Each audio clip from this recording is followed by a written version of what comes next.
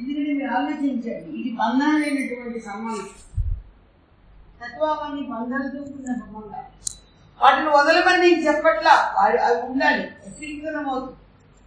ఇప్పుడు రాజా సంసారం వదిలో మన శివగారు, మన శివయ్య సంసారం వదిలో నేను భీమవరం వదిలి వచ్చేస్తాలేండి, ఎందుకంటే మేము నాలుగు అలా వచ్చేస్తే పిండిదనం అవుతుంది. భార్య బిడ్డలు వదిలిపెట్టక్కర్లేదు. ఎక్కడికి వెళ్తున్నా నా భార్యకి బాగుంటే బాగుంటుంది, నా పిల్లవాడికి ఇలాంటి బాగుంటుంది, ఇది ఉండకూడదు. మనకు తెలిసినంత వరకు, భగవంతుడు ఇచ్చినంత వరకు, మనం సేకరించుకున్నంత వరకు ఎవరితో వాళ్ళకు ఉంటుంది. ఉండనివ్వండి, బాగుండాలి. మా గురుదేవులు చిరిగిన బట్టు కూడా కట్టుకుని ఇచ్చేవారు. వారు మాత్రం పుట్టినవి అన్నీ కట్టుకోవచ్చు, కానీ పిల్లలు మాత్రం ఎవరు చిన్న కట్టుకోవడానికి వీలేదు. పైపెచ్చి ఎవరైనా చిరిగి షర్ట్ వేసుకుంటే పైన చిరిగి తింటే వెళ్ళి ఇంటికి వెళ్ళి మార్చుకోరు అంటుండేవారు. ఎవరికి అసలు అంటే గొప్ప గొప్ప వారేమో ఏదో ఉన్నదంతా సరిపెట్టుకోవాలి. మజ్జిగ నీళ్ళు ఇలాంటి వేసవకాలం వచ్చిందంటే స్వామివారి టేబుల్ మీద ఒక పెద్ద ఇంకా గాజు దాంట్లో ఒక గ్లాసుల మజ్జిగకి నిండా నీళ్ళు పోసి పెట్టించేవారు. ఆ పైన తేరుకున్న నీళ్ళు చాలా చలవట. ఎప్పుడు అసలు ఫ్రిడ్జ్ తెలియదు మా గురుదేవులకి. ఫ్రిడ్జ్ ఉండేది, కానీ మరి అమెరికాలో వెళ్ళాం కదా, దేశ విదేశాలు బోళ్ళని చూసారు స్వామితో, కానీ ఫ్రిడ్జ్ ఏమి ముట్టుకునేవారు కాదు. ఇప్పుడు మా వాళ్ళు ఎలా అంటారంటే గురువుగారితో పాటు తినాలి, గురువుగారితో పాటు తినాలి. ఫ్రిడ్జ్ వాటర్ వచ్చేసరికి నాకు ఒక్కడు కనిపించాడు. ఈ కేరళ అడ్రస్ ఎక్కడంటే ఫ్రిడ్జ్ దగ్గర ఈడు ఆ సాయి ఇది వెళ్ళిపోయి మెల్లగా సీసాల్లో నీళ్ళు పోసుకు తాగుతూ ఉంటారు. మరి ఇదేమైంది మరి గురువు వచ్చి అంటూ ఉంటారు.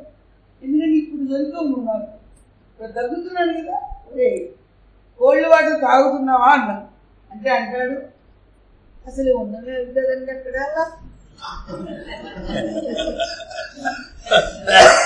అంటే మరి నాకు లేవు కదరా, మరి నా దగ్గర నేను అన్ని మామూలు తాగుతున్నాను కదా. అయితే ఇక్కడ నుంచి సీసా పట్టుకెళ్ళారు గురువు గారు. పోనీ కాస్త దగ్గు మంది నిప్పించుకు తాగు, దగ్గుతున్నావు అంటే ఇప్పుడు నిద్ర చాలలేదా నాకు, మీరు పడలేకపోతున్నారు, కూర్చుంటే నిద్రపోతాను, నుంచుంటే నిద్రపోతాను, ఇంకా దగ్గు మంది కూడా వేసుకోనా అంటే ఎలాగో నిద్రకి అలవాటు పడ్డాను కదా, నువ్వు ఎక్కడో దగ్గర. అట్లాగా అసలు బ్రిడ్జ్ అని కానీ గురుదేవులు అందరితో జీళ్ళంటే ఇష్టం, త్యాగ మొక్కలంటే ఇష్టం ఇష్టమే కాదు, అవి తీసుకొచ్చి పెడితే బ్రహ్మానంద పడుతుండేవారు. ఎవరైనా ఐస్ క్రీమ్ కప్పులు తెస్తే వాళ్ళు చచ్చిగా పడేవి. ఐస్ క్రీమ్ కప్పులు తెస్తే ఒకరోజు ఉంటున్నారు పాండరంగాపురంలో, విశాఖపట్నంలో. వాళ్ళు సంజయ్ వాళ్ళ ఇంట్లో ఉన్నాం. ఎక్కడికి వెళ్తే అక్కడ ఎవరికో ఒకరు పుట్టినరోజు, ఎవరికో ఒకరు పెళ్లి రోజు ఏవో వస్తుంది. అలాగే బాబు అంతకు ముందు రోజు ఎవరో పుట్టినరోజు ఏదో అని ఐస్ క్రీమ్ కప్పులు తీసుకుంటే ఒకరోజు ఉంటున్నారు. పెట్టుకొని తెచ్చుకున్నారు కదా, పెట్టుకోండి. స్వామి కూడా తీసుకున్నారు, ఒక స్పూన్ తీసుకుని పెట్టుకోండి అందరూ తిన్నారు. ఇది చూసి రెండో రోజు మన తూయివాళ్ళ తాలూకు కాకాజీ వాళ్ళ పెళ్లి రోజు ఏదో వచ్చిందని ఆయన కూడా ఇంకో రకం ఐస్ క్రీమ్ కప్పులు వేసుకోవచ్చు. మీకు ఎలా కనిపిస్తున్నాను, ఎందుకు ఇప్పుడు ఐస్ క్రీమ్ కప్పులు తీసుకురావాలా, ఇవైతే కానీ మన పెళ్లి రోజు పుట్టినరోజు వెళ్ళదా అని చెప్పి, ఎందుకు వీటి బదులు ఏమైనా చక్కగా 10 మందికి ఇంకా ఉపయోగపడేవి తెస్తే ఆ డబ్బులు సద్వినియోగపడతాయి కదా. మన డబ్బులు దాచుకోమనో లేకపోతే నాకేమో అది ఏదైనా చేయమని అనేవారు కాదు. అది దానికి వచ్చేవి ఇంకా ఎక్కువ వచ్చి ఉంటాయి కదా, అవి తీసుకొస్తే ఇంకా చాలా మందికి ఉపయోగపడతాయి కదా. మాకు లెటర్లు రాయించారు మా గురుదేవుడు. లెటర్స్ వస్తే లెటర్ తిరిగి రాలేదు కదా, ముందర గడగడగా చెప్పేసేవారు. అటు నుంచి వచ్చిన ఉత్తరం వెళ్ళిన తర్వాత నువ్వు దానికి రిప్లై ఇచ్చేయి అని చెప్పి గడగడగా నోట్తో చెప్పేస్తున్నారు. తిరిగి దాన్ని నేను రఫ్ రాసుకోవాలి కదా, రఫ్ తెల్లకైతే ఉంటున్నారా, పేపర్లు చుట్టూ తెలియకుంటుంది కదా, మధ్య మధ్యలో అడ్వర్టైజ్మెంట్లు ఇస్తే పెద్ద తెల్ల పేపర్ ఇస్తారు కదా, మధ్యలో పెద్ద అక్షరాలతో, వాటి మధ్యలో మేము రఫ్ రాసి తీసుకువెళ్ళి స్వామి వినిపించాలి. వినిపిస్తే వారు మళ్ళా ఇదేంటి ఇలా రాస్తాను, నేను అలా ఇలా చెప్పాను అన్నారు. మళ్ళా దాన్ని ఇంకోటి అలాంటి పేపర్లో వెళ్ళి రాసి మళ్ళీ వినిపించి ఇంకా బాగుంది ఉత్తరం రాయాలి అంటే అప్పుడు ఫైనల్ రాయాలన్నమాట. ఫైనల్ ఉత్తరం మీదకి అంత జాగ్రత్తలు. ఇప్పుడు నేను గబగబా ఏదైనా ఇప్పుడు ఎక్కడి నుంచిన ఉత్తరం వస్తే దాని కింద ఉన్నటువంటి మిగిలిన పేపర్ ఉంటుంది కదా, ఆ పేపర్ భద్రపరచాలి. ఆ కిందది కట్ చేసి ఆ పేపర్ భద్రపరిచి తత్మాది చెప్పాలి. అంత జాగ్రత్త.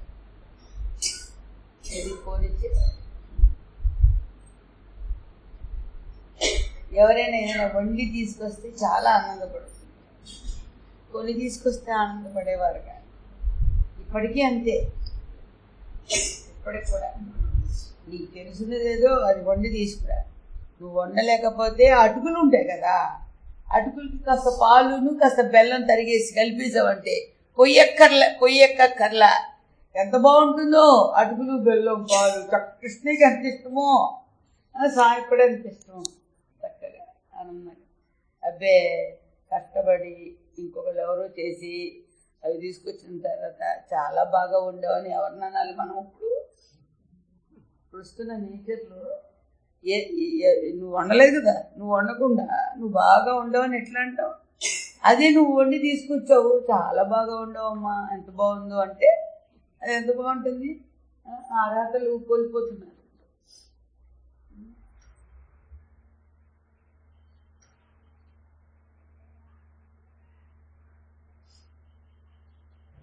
ప్రహ్లాదు సింహుడు రాజా.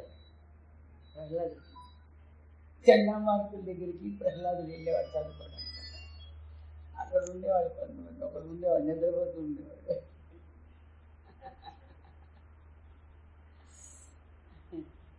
లడ్డువత్తమ్మా లేదు డాక్టర్లు చెప్తుండేవాడు ఆయన చండామార్కుడు.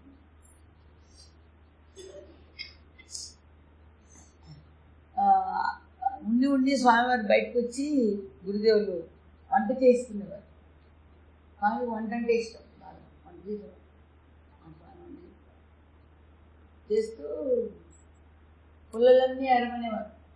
మొత్తం పిల్లలందరూ చక్కగా తోడు కూర్చుని ఎండు పుల్లలు ఏరించి ఎండు పుల్లలను ఒక చోటు చేర్చి మీ ఇంటి దగ్గర నుంచి మీరు తినే బియ్యం కాకుండా ఇంకొకరికి పెట్టేంత బియ్యం పడుతుంది. అందరు ఒక్కొక్క మనిషి నువ్వు తినే బియ్యం కాక ఇంకొకరికి పెట్టే భోజనం పట్టడం, ఇంకొకరికి పెట్టే బియ్యం పట్టడం. అందరం బియ్యం కూరలు ఇవన్నీ పట్టుకెళ్తే అందరూ అక్కడే గోయించి ఆశ్రమం కూర అంటే అదే. మీకు తెలుసా ఆశ్రమం కూరని ఎప్పుడన్నా విన్నారా? వేయలేదు, మీకు తెలుసున్నదే. అన్ని కూరలు కలిపేసి ఒకటే కూర, అందులోనే నూనె, అందులోనే కారం, అందులోనే పచ్చిమిరపకాయలు, అందులోనే ఉప్పు అన్నీ ఒకే గిన్నెకి ఎత్తేసి ముక్కలో. అప్పుడు ఆకన్నా కొంచెం అది ఉడికిన తర్వాత కొంచెం నీళ్ళు మన చేయకుండా అందులోనే కడుక్కోవాలి. చాలా నీట్గా ఉండేవారు. ఈ చేయందుకంటే నువ్వు అందులో కలిపావు కదా, మన అది కూడా అది మూత పెడతా ఉంటే అది ఉడికిన తర్వాత దింపే ముందు చింతపండు నలిపించుకొని చింతపండు పుచ్చిపోయాయి. అప్పుడప్పుడు తినుంటారు, మన భోజనాల్లో తరచూ ఉడుకుంటున్నారు. అది ఆశ్రమం కూర, అది పొయ్యి మీద. ఇప్పుడు ఈ లోపల ఏంటంటే పచ్చిపులుసు ఏంటంటే ఆ పుల్లలు కాలి నిప్పు వస్తుంది కదా, ఆ నిప్పుని ముందుకు తీసి ఆ నిప్పుల మీద పచ్చిమిరపకాయలు కాల్చాలి. పచ్చిమిరపకాయలు కాల్చి ఆ పచ్చిమిరపకాయలు బూడిద అంటూ ఉంటుంది కదా, ఆ బూడిద నీళ్ళతో కడిగేసేసి బూడిద కడిగేసి కాస్త ఉప్పు కల్లేసి ఈ పచ్చిమిరపకాయలు నలపాలి. ఇప్పుడు అక్కడ నేనంటే నేను వచ్చేవాడు.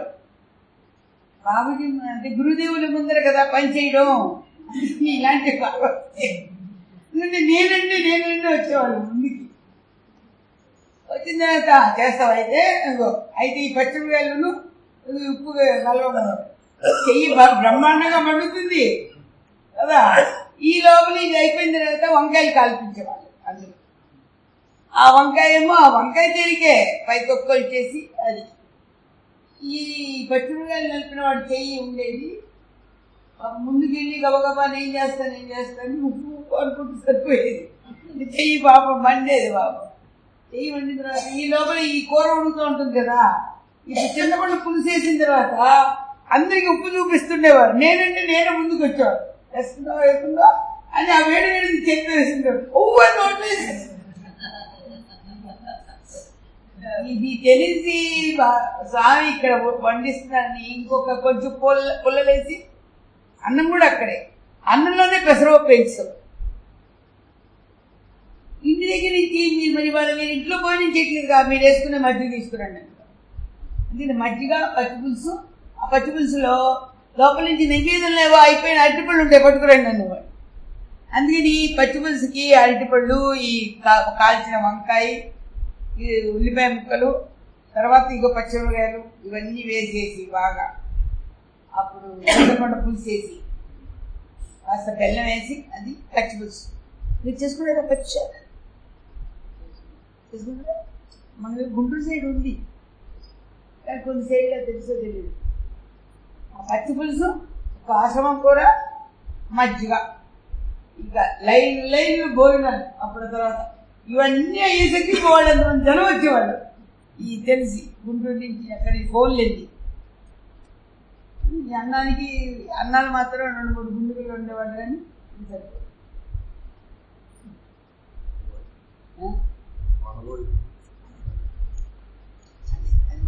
గురుభోజనం మన భోజనం అంటే అందులో తెలుసు, కానీ గురుభోజనం దొరకడం కష్టం. ఆయన కూడా తక్కువ. ఎందుకు గోదావరి స్నానాలు అవుతుండేవి సిద్ధాంతం బ్రిడ్జ్ దగ్గర, వంట సామాన్లు తింటే వంటలు అవుతుండేవి. వంట వాళ్ళు మాతో పాటు వచ్చేవాళ్ళు, అక్కడ తోట తీసిచ్చేవాళ్ళు సిద్ధాంతం బ్రిడ్జ్ కింద. ఆ తోటలో వాళ్ళు వంటలు చేస్తుండేవారు. మమ్మల్ని ఏమో ఈ పడవలు వేసుకుని గోదావరి లోపలికి వెళ్ళిపోయి, లోపల ఒక ఇసుక తిన్న మీద అక్కడ పడవలు ఆపుకుని అందరూ అక్కడ స్నానాలు కొన్ని గంటలు స్నానాలు చేసుకుని స్వామికి అభిషేకాలు చేసుకుని అన్నీ చేసుకుని అందరూ. ఈ లోపల ఏంటంటే కర్తలు ఈ ముంజోరుకొట్లో కార్యక్రమాలు అయిన తర్వాత వెళ్ళేవాళ్ళు. బాగా పుష్టిగా భోజనానికి సమానంగా టిఫిన్ పెట్టేవాళ్ళు. అక్కడికి వెళ్ళిన తర్వాత ఈ వచ్చినటువంటి వాళ్ళందరూ అందరూ వచ్చేవాళ్ళు. కోటరత్నం గారు వీళ్ళందరూ బాబు కార్యస్తులు వచ్చే లోపల మేమంతా ట్రాక్టర్ల మీద బస్సుల్లో వెళ్ళేవాళ్ళు. వెళ్ళే వాళ్ళకి వీళ్ళకి ఏ కావడి వెళ్ళేది కాదు. అటు ఇటు సిద్ధాంతం బ్రిడ్జి మీద వచ్చిన కావడంతా దింపేసి మొత్తం హోల్సేల్ బేరం మొత్తం ఏంటవి తేగలు, తర్వాత జామకాయలు, జామకాయ బాగా గుర్తుంది మీరు చెప్పాను కదా, జామకాయలు ఇవన్నీ దింపేసి హోల్సేల్గా కొనేసేవారు. కొన్న తర్వాత బాబుజీ వచ్చి రాగానే ముందరంతా వెళ్ళి పడవలు మాట్లాడి పడవల్లో కూర్చుని బాబుకు కుర్చీ వేసేవారు. ఒక పడవలో కుర్చీ వేశారు. కొంచెం మంది పెద్దవాళ్ళు ఏం చేసేవాళ్ళంటే బాబుజీ కుర్చీలో కూర్చుంటారండి, అందరూ గురుదేవులు ఉన్న ఆ పడవలో ఎక్కేసి మొత్తం నిండిపోయేవాళ్ళు.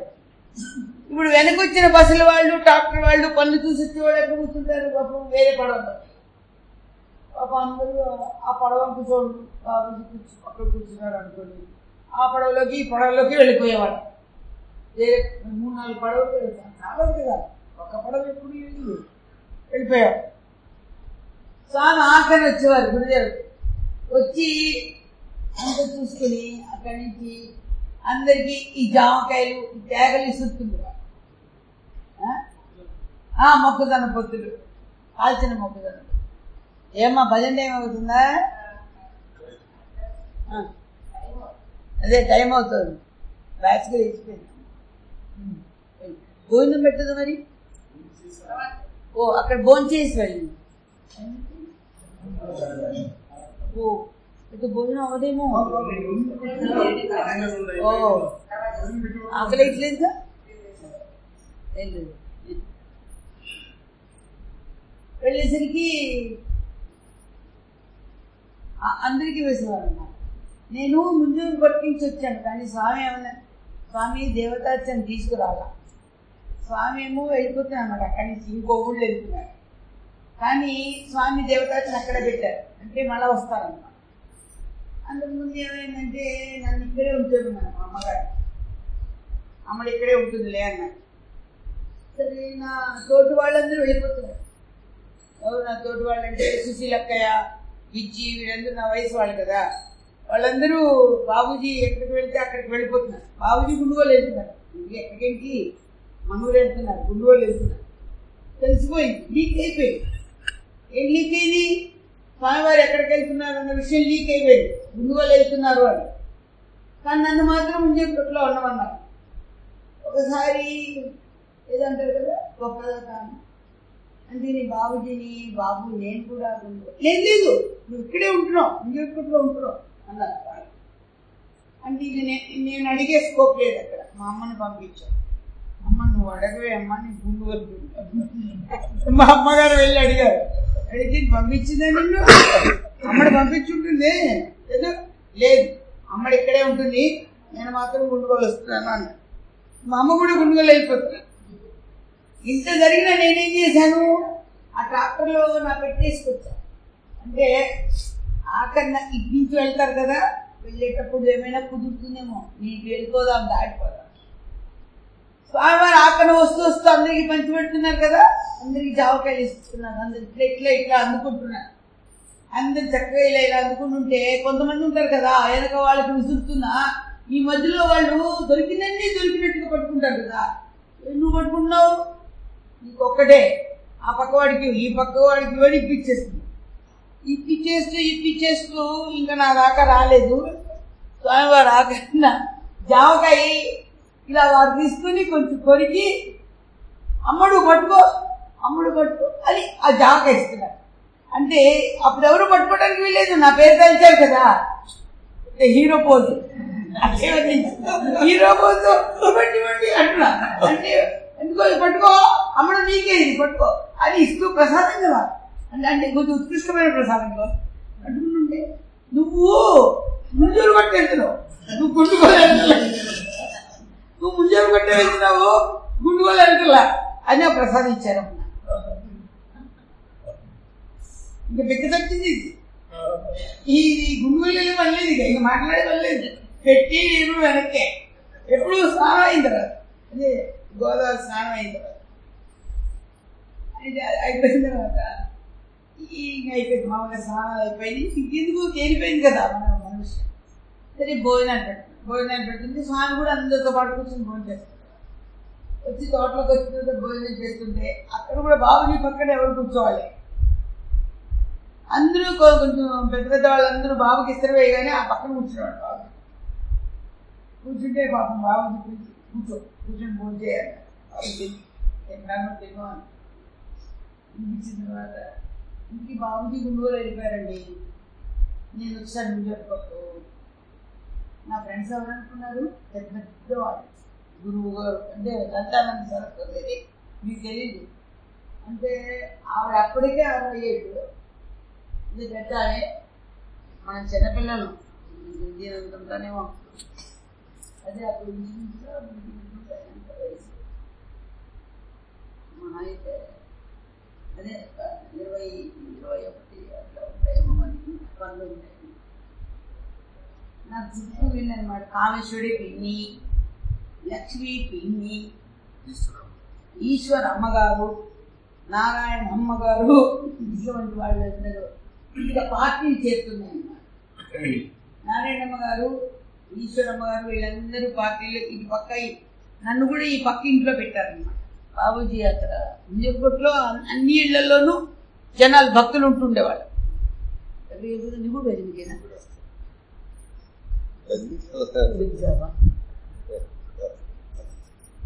సరే వెళ్తే వేడి నీళ్ళు తాగిరా కావాలండి, దగ్గకు. అయితే ఈ పెద్దవాళ్ళంతా కలిసి నాకు సంబంధం చూస్తుండేవాళ్ళమ్మా. లోకాది రామాయణం అంటారు కదా, మనకు అసలే ఇష్టం ఉండదు అలాంటి.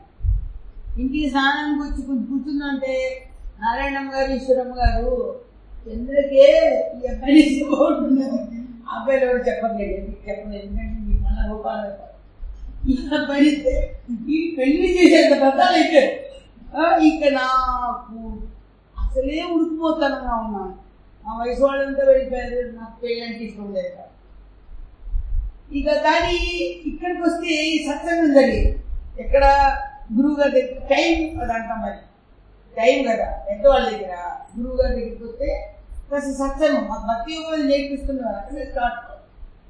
ఇక పక్కన చేసి నేను ఏం చేయాలో నాకు తోచట్లేదు, చిన్నపిల్లలు అంటే పాపం నా స్టూడెంట్స్ నాతో పాటు కామశర్మ గారు వీళ్ళు,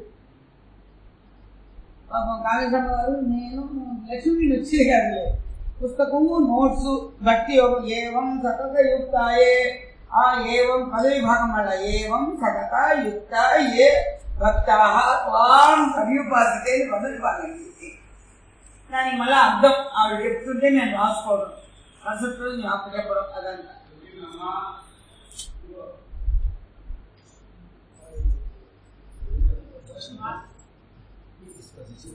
ఇంతే అప్పచెప్తూ ఉంటే ఏ లోపల మాకు మనం చిన్నపిల్లం కదా పాఠము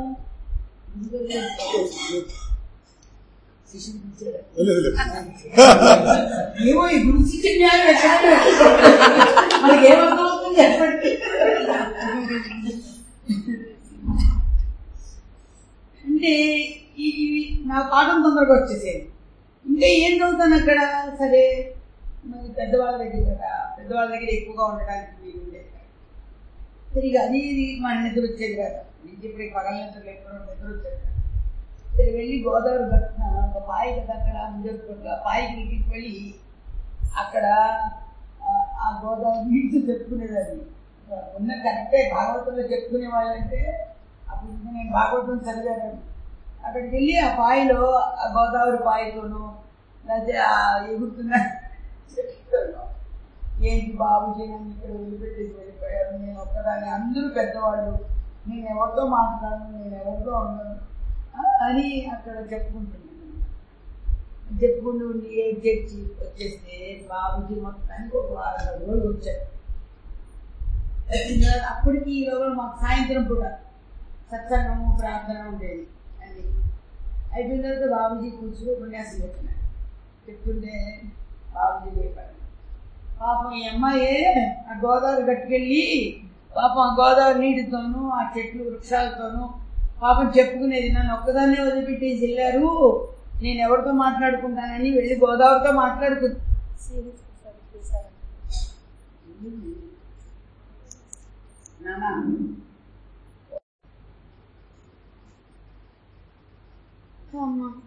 చెప్పండి. గోదావరి పాయల మధ్య కూర్చొని అమ్మ ఇట్లా అనుకుంటుంది అని చెప్పారు బాబుజీ. బాబుజీ అన్నారు అమ్మగారు అంటే మన జీవితాలకి మాకు తల్లిలో ఇటువంటివి ఎన్నెన్నో. వెంకట జాతరకి వెళ్ళాము, ఇప్పుడు మా ఫ్రెండ్ మీదే ద్వారకలో వెళ్ళి భజన నా పార్టీ నిజండి వీళ్ళందరం చేసుకుని పాడుకునేది. అంతే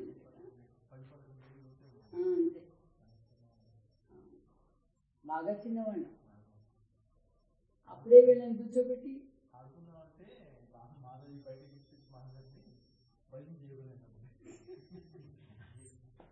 భజనా ప్రసాద్ నువ్వు భజన చేసేవాళ్ళని ప్రసాదాలు కూడా ఎవరో ఏదో పెడుతుండేవాడు. అప్పటి నుంచి భజన చేస్తే ప్రసాదం వస్తుంది.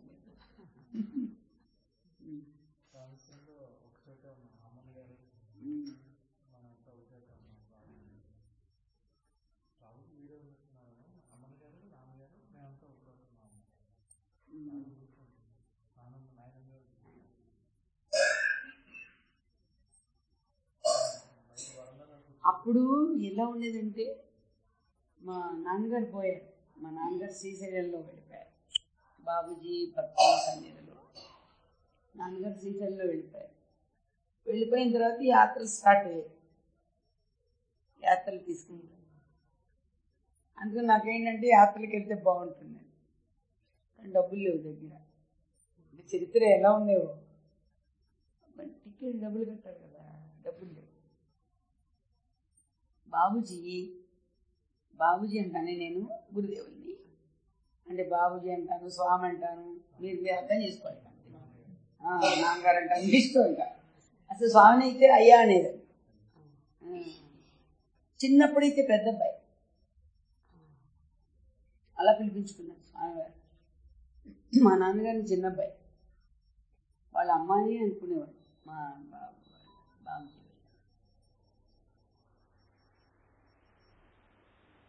కరెంటు పోయింది కూడా తెలియదు కదా.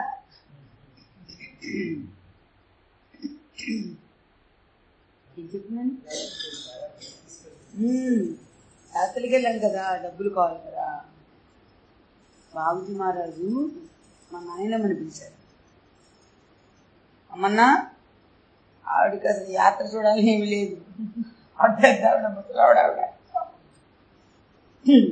అమ్మన్నా, యాత్రకి రావాలని లేదా నీకు? రాజమండ్రిలో జయంతులే, నవరాత్రులేమో అక్టోబర్ ఆ ప్రాంతంలో ఉంటాయి కదా, జయంతులు వసంత నవరాత్రులు అంటారు కదా, వాటిని జయంతులు చేసేవారు స్వామి. రాజమండ్రిలో జయంతులు అయ్యాయి. జయంతులు అయితే అక్కడ అనౌన్స్ చేశారు, స్వామి యాత్రలకు వెళ్తున్నారు, ఉత్తరయాత్ర వెళ్తున్నారు.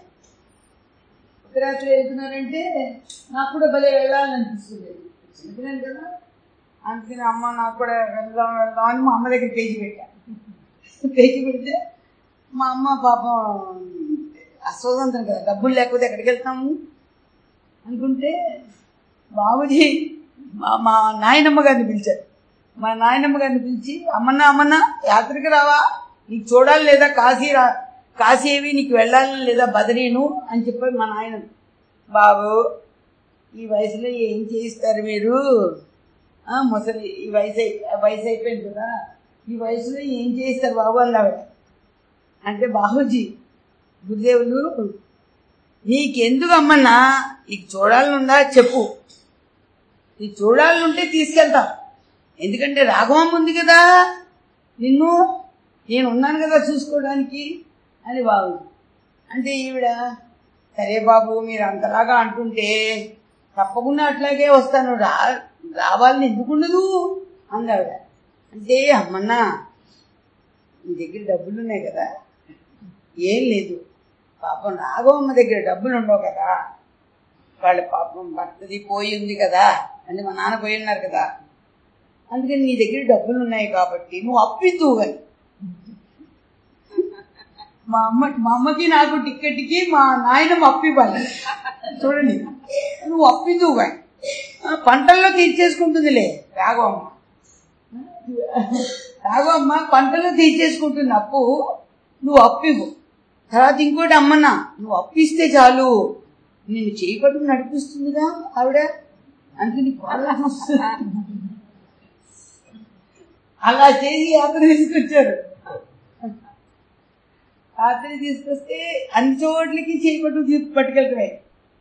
మా అమ్మేమో మా నాయనమ్మ గారిని నడిపించి తీసుకెళ్తుండేది, లక్ష్మక్కేమో వాళ్ళ నాయనమ్మని తీసుకొచ్చింది. లక్ష్మక్క మరీ చిన్నపిల్ల, ఎప్పుడు బాబుజీతో ఉండాలనుకునేది లక్ష్మక్క, బాబుజీతో పాటు. అసలు మామూలుగానే బాబు నడిస్తే అందరూ పరుగులు పెట్టేవాడు, అది నడక, గురుదేవుల నడక. అలాంటిది ఆవిడ చెయ్యాలని వాళ్ళ నాయనమ్మని ఇలా పట్టుకునేది. అంతే, అది వేస్తే నువ్వు వస్తావో అలా నాయనమ్మని మా అమ్మేమో మా నాయనమ్మ గారిని తీసుకొస్తుంది. ఇంత తీసుకువెళితే ఆ యాత్రలో చాలా మంది పెద్ద పెద్ద వాళ్ళందరికీ అనారోగ్యాలు.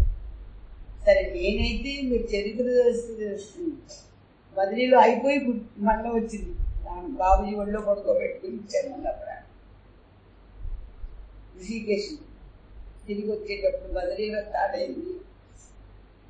ఇంకా ఏం లేదు, బాబుజీ అన్నారనమాట, ఒళ్ళో పడుకోబెట్టుకుని ఒక డాక్టర్ని కూడా తీసుకొచ్చారు, డాక్టర్ వెంకటరాజు. ఆయన ఇంజక్షన్ లోడ్ చేశారు. ట్రైన్ కదులుతూ ఉంటే ట్రైన్లో తీసుకొచ్చి సీట్ కొట్టుకుంది, తక్కువ సీట్ పెట్టాలి. మీరు ఉన్నారు ఫస్ట్ క్లాస్లో. రాంపండు అన్నయ్యకి ఇచ్చేసినంత అమ్మ చల్లబడిపోయి, ఒళ్ళు చల్లబడిపోయి ఏం తెలియట్లేదు అంటే, నాయనమ్మ అమ్మ ఇంకో మామూలు క్లాస్లో ఉన్నారు. ఫస్ట్ క్లాస్లో ఉంటే బాబుజీ దగ్గరికి ఇచ్చేయండి, బాబుజీ పెళ్ళి ఏదో అయిపోతుంది. బుక్లోంచి ఇచ్చేస్తే రాంపన్న ఆయన బాబుజీ దగ్గరికి ఇచ్చేశారు. బాబుజీ చూసి డాక్టర్ని పిలిచి చూపిస్తే ఆయన ఇంజక్షన్ లోడ్ చేస్తారు.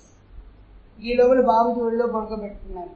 ఆయన ఇంజక్షన్ ఇవ్వబోయి నేను చేసే పని ఏం లేదు, ఇక అన్నీ అయిపోయింది అని చెప్పాడు. వెంటనే బాబుజీ నష్టం చేయబెట్టి ఒళ్ళో అలా ధ్యానంలోకి వెళ్ళారు. వెళ్ళి కొంతసేపటికి కదలికలు వచ్చాయి. కదలికలు వచ్చిన తర్వాత అప్పుడు అన్నట్టు బాబుజీ, ఆ యాత్రలో శ్రీశైలం వెళ్ళి మొగుడిని పోగొట్టుకుంది, ఈ యాత్రకు వచ్చి పిల్లపోయింది అనుకుంటే ఆ తల్లి ఆవేదన నేను ఎలానా అనుకున్నాను, జగన్మాత రక్షించుకుంది అని అలా ప్రాణం పోసారమ్మా. అలా ప్రాణం పోసారు. ఆ బద్రీ యాత్రలో నాకు అలా జరిగింది. కాశ్మీర్ యాత్రలో అదే యాత్ర 3 నెలలమ్మా యాత్ర. అప్పట్లో 3 నెలలు ఏదో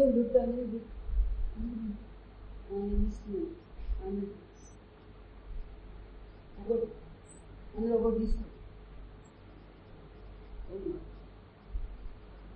ఒకేసారి వస్తున్నారు స్వర్గంలో వీళ్ళందరూ.